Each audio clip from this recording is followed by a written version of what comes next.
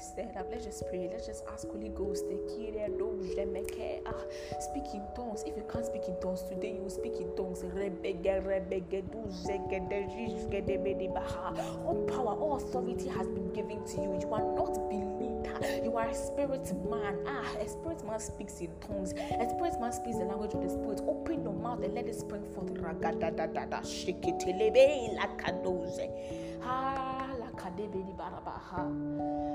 the name of Jesus. Heavenly Father, we thank you. We know that you are going to speak to us and speak to our souls in this word. That our souls, by the end of this message, will be transformed by you. In the name of Jesus. Shalom, everybody, and welcome to another episode. I know it's been long, but then we move. Today I want to talk about faith. I really want to talk about faith and how much power you have. I want you to make this declaration that I announce my presence to the world. Hey, I announce my presence to the world. Now, get this thing straight. Sometimes we feel like, we are blaspheming, or we are proud, or we are doing certain things and we have to be humble. It's not you that will force yourself to be humble. It's not you that will act humble, that makes you humble. It is the Spirit of God that makes you humble. You cannot do anything by your own works. Okay? We've been talking about faith and works, faith and works, faith and works. The works is not you that doing the works that, because you have faith, you pray. No. The prayer or the word of God will move you to pray. Now let's talk about faith and actual understanding of faith. Have you ever gone to a ministration? Have you ever been to a kind of service or something where you found yourself constantly battling with the word of God? You just don't agree with what the pastor is saying. You don't agree. You are always fighting the word, and no, you don't agree. Why? The word of God is supposed to be spirit and life. No matter who it is ministered by, it is for your benefit and never to your day's benefit. So whenever you find yourself not fully reaping the benefit of the word of God, not seeing the manifestation in that moment, you have to see the manifestation of God right beneath your eyes, that something is happening to you. How can the word of God be spirit and life? And when you are listening to the word of God, you are fighting, you don't understand, you are hot, you're not even comfortable with the word of God, you don't want to even listen anymore. How is it possible? Something is wrong with you. It's not the minister, it's you.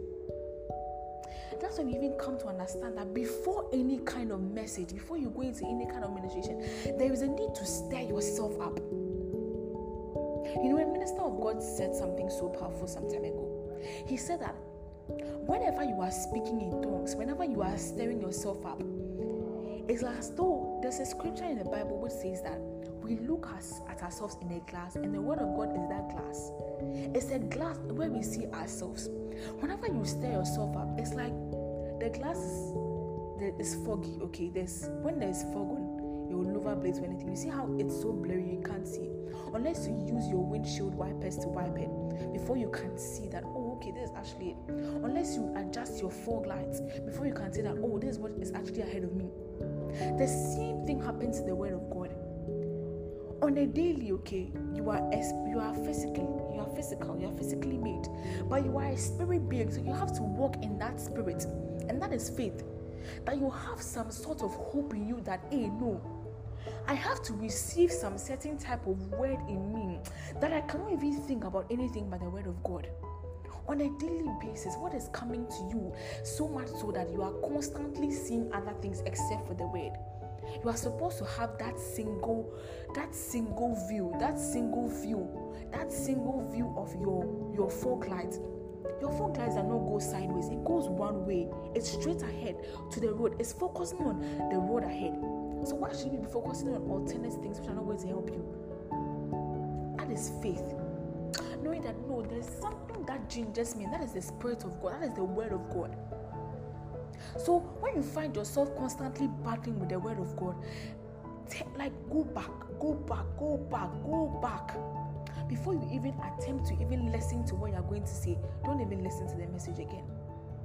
Go back and make sure that ask the Holy Spirit that Holy Ghost, I didn't prepare well for this meeting. Come, do something and let me understand this word, because your words are spiritual life. I'm supposed to accept it. I'm supposed to be changed. I'm supposed to be transformed. I'm supposed to see it within me. The word is even transforming me at this very moment as I'm praying to you. That is the faith we have. That is the mindset. That is the glory you have. That the glory of God must be manifested into your life. And that must be seen in you so evidently. So why wait? No. That is faith. Faith is not, if you believe that you get money, you get money. No, that's not faith. That's you believing that you get money. That's not faith. Faith is you, per what you have seen in the word of God. You are manifesting it even before it comes to pass, because you already know that it has been written, so it is going to come to pass. That's faith. It's not that, you believe that you are healed. So someone said that, you are healed. You are believing that you are healed, so you are healed. No. What does the word of God tell you about your healing? Does the word of God even talk about sicknesses, ailments? Was Jesus ever sick? Did the Bible ever document that Jesus had malaria? If a doctor comes to tell me I have malaria, I refuse it. I reject it. My body does not have the capacity to hold malaria cells because I'm risen with Christ. But then we accept certain things into our bodies, into our systems, as part of our life that, of course we are human. Who told you are human? Who told you that? Is that what the word of God tells you? The word of God says you are made in the image and likeness of God. Is God human?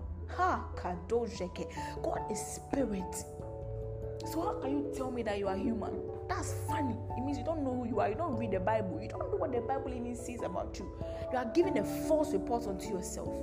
Because you look like human, you have flesh, you are saying you are human. Reject that identity. That is faith. When someone comes to tell you that, you can't do this thing, is that what the Bible tells you? When someone tells you that, you this internship, this thing, you'll not get it, is that what the Bible tells you? I refuse to accept the report of men. You've been fighting for something for your whole life, to get into this school, to get into this thing. They're rejecting you. I'm not rejected. The rejected stone was the one who became the cornerstone. You declare these things in your life. Until you see them manifest, you don't stop declaring it. But after 1 or 2 tries, God, he has left me. How can you say that? Word says, I will never leave you nor forsake you. You are declaring falsely. You are allowing the devil. Oh my God. Mind you, whatever you say, your words build an hedge of fire around you. So whatever you speak into your days, that is what will come of your days. So when a constant on it, even Bible says, as a man thinketh, so he is. You're always thinking of, me, I can't do this. Me, I'm this. Me, I'm this. You become that thing. You don't even know that you are causing spirits to create things around you. Sometimes, people must know you. It's not about bloodline. I reject any bloodline. My only blood is Christ. Do you know yourself? You are accepting certain bad reports about yourself based on what people have said about you. People's word and God's word. Which one is the final report? We even sing the song, who has the final say? Jehovah has the final say. Why are you believing the reports of men? I refuse to believe the report of men. I only believe the report of God. Reject anything by men. That is faith. But then how can you have faith if you don't know what is in the word? That is why we have to spend time with the word. Because you know that when I just spend even 1 second in the word, I have become every single word. I have become every single spirit in that word that I'm reading. I have become it. I am already it. Hallelujah. So what are you becoming on a daily? How are you growing your faith exactly? Are you just allowing the world to just sway you and prevent you from reaching that eternity in Christ? Or are you refusing to go according to the nature of this world and showing them that who is boss? God is boss, and you are made in the image and likeness of God. You are just as God is. Refuse the report of the world. That's not who you are. That's not what you hold. That's not your identity. Your identity is only determined by the Spirit of God, what God has said, what Scripture has said, what the Word of God has said. If anything is not in the Word of God, that is not me. It is not me. It is never me. I go according to the Word. That is my law. That is my governance. That is what governs me. It's not the laws of this world. How? No. You are above. When we say we are above all things, what do you think it means? Walk with an identity, a mindset that, Charlie, some things are beneath you. You don't even waste your time on them because they are beneath you. You are for higher things. You don't waste your heart on certain things. You don't waste your mind, your time. It's so important. It's for God. Why should you waste your time on things of this world? Struggling. How? How can a man of God struggle? Did Jesus struggle to do anything? No.